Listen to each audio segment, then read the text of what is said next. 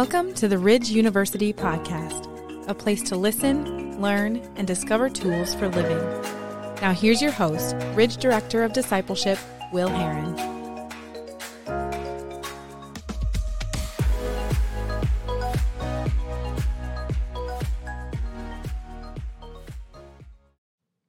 Well, welcome everyone. My name is Will Herron, and I'm your host for this Ridge University podcast series on prayer. The conversation you're about to hear was previously recorded at an event we had here at the Ridge. I had the privilege to sit down with Ridge University teacher and beloved mentor to many, Vivian Kincaid. And we took some time to explore the topic of prayer. And I know that prayer is something that few Christians would deny is important in their relationship with God. But I also know for many it can prove to be one of the most challenging aspects of their relationship with God. And so I want to invite you to listen in on this first episode as together we explore what prayer is and how we can grow in this aspect of our relationship with God. So tonight we are going to be talking a bit about prayer, and we realize this is a really foundational thing in our relationship with God. I mean, communication in general is a big thing in a relationship, but so looking forward to diving into that together tonight. Before we jump in, we realize that relationship is a key part of, when we're talking about prayer and communication. So how did your relationship with Jesus actually begin? Maybe that's a good place to start. A story. My family and I had just moved to a little town in northern Iowa, did not know a soul. And the neighborhood kids came over and invited my 9-year-old son to come to Sunday school. Mm-hmm. Well, I thought that was just fine because I used to go to church, so I let him go without me.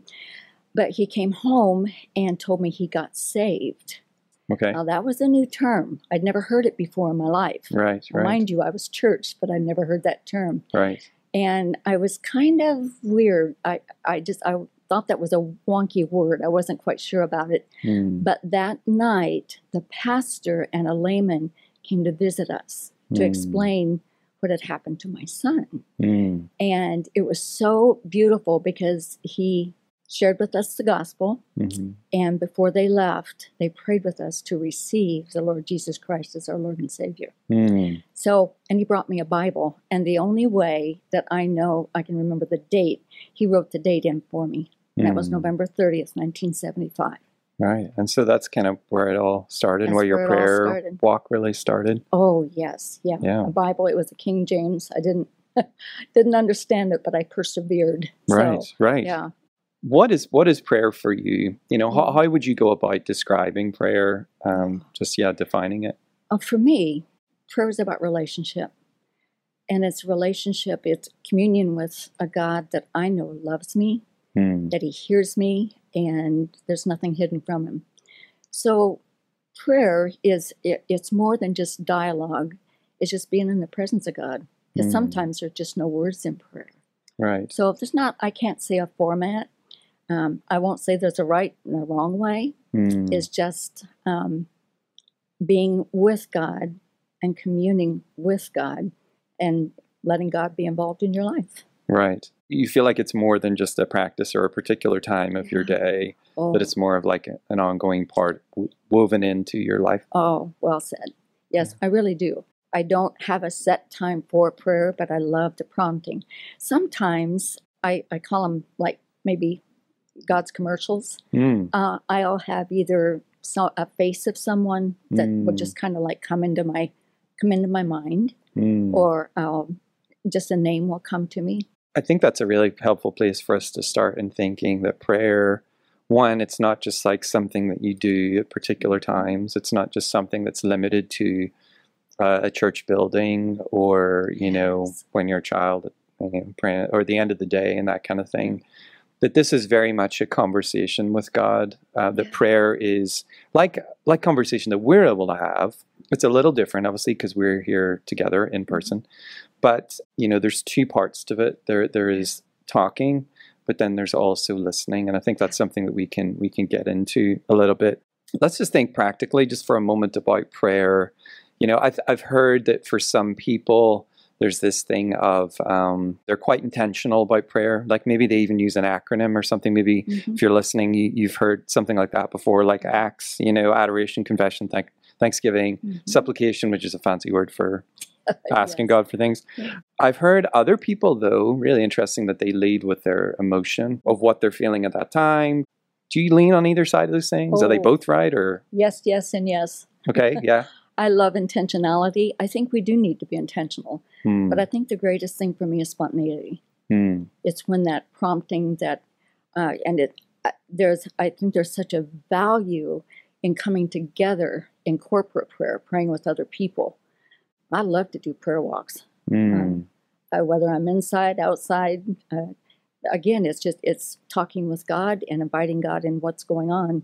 Hmm. And emotion, I think sometimes emotion has a lot to do with prayer for me. Yes, yeah. Because there's times that I can experience, I know this may sound kind of strange, but there's times I may even experience just like being heavy Hmm. or being just off or something. And then I recognize that can be a prompting that I'm praying for someone who is walking through that emotion. Hmm. So I call them triggers. Right, right. Mhm. Yes. Now, I love reiterating that sense of prayer being a lifestyle. When we lived out in Virginia, we spent so much time in the car. I mean, the commuting there is absolutely terrible. The traffic is ridiculous around Washington, D.C. And so you got to think to yourself, I mean, what are some of the best ways to use your time? Well, I can listen to music, which I can only do so much. You can listen to podcasts or listen to the Bible. But that was a great space to pray as well. I remember a friend of mine who, when I found out what he did for his job, it kind of blew my mind. But we were talking about prayer practices. What are some intentional things that we can do with prayer? And he said to me, he's like, well, when I get in my car and we're driving into Washington, D.C., and I see the Pentagon, I start praying. And I didn't know, but he was a 4-star general so that's where he actually worked.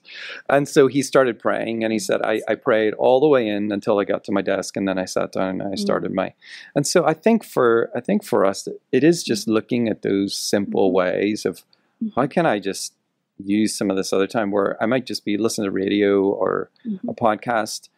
Maybe on some of those occasions, it's of just turning something off and just saying, Lord, can I just share what's on my heart? I think that's really important because one time I actually felt like the Holy Spirit spoke to me that I needed to declutter because clutter can really, we get busy. Life happens. And as we declutter our lives and get quiet, I love the example of what Jesus did. Getting off by yourself. I used to think that was almost a drudgery, like I didn't really understand the importance of getting off by ourselves. But when you think of just that one-on-one and that space where you just share that time with your Heavenly Father, things can come so much into light as to what God even wants you to pray. Words will come, scripture will come, but there again, we've got to make that space for God. That's where that intentionality comes in. Yes, and so do you feel that's harder now? Feels like we've never been in a more distracted age in terms of schedules and media and stuff like that. Yeah, how would you speak to people who are right in the midst of that?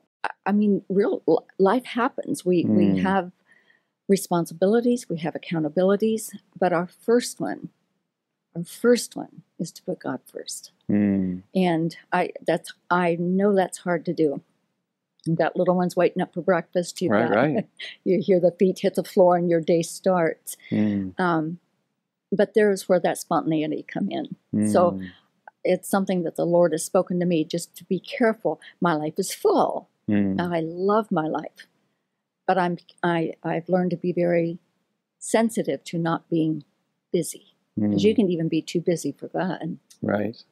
I think in the modern age, we've become conditioned to distraction. We've never had more modes of distraction. I mean, our phones can be used in that way. Now, I don't want to sound anti-technology because I use a lot of streaming services and I use my phone a lot and all those kind of things. But we always have to be mindful, whether it is TV, whether it's devices, whatever it is for you that can be a distraction.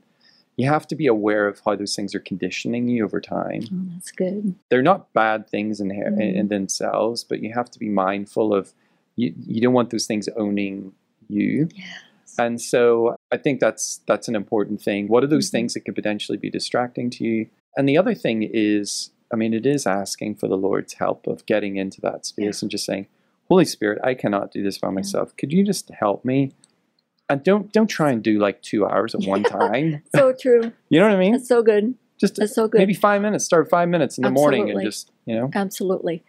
And, you use the word practice. That word comes from the word habit.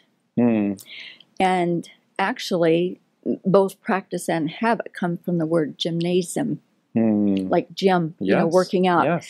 So as we step out and just practice, just in your own space, and the thing that I found is the more I practiced, the more I got. It became a habit. There's good habits. Right. And just recognizing that we have to be intentional to set those things aside. And sometimes it's very hard, especially when your phone dings that you got a message from somebody, or, you got to pick up if it rings. But just God will honor that time that we, quote unquote, practice. Yes. So just as you work out at a gym, we need to practice the spiritual discipline. Yes. I can remember when I first got saved, I was afraid to pray. I just had a wrong image of prayer because I'd never been introduced to prayer. I thought just holy people could pray. Just the pastor of a church could pray, without realizing that God is wooing us as his beloved creation.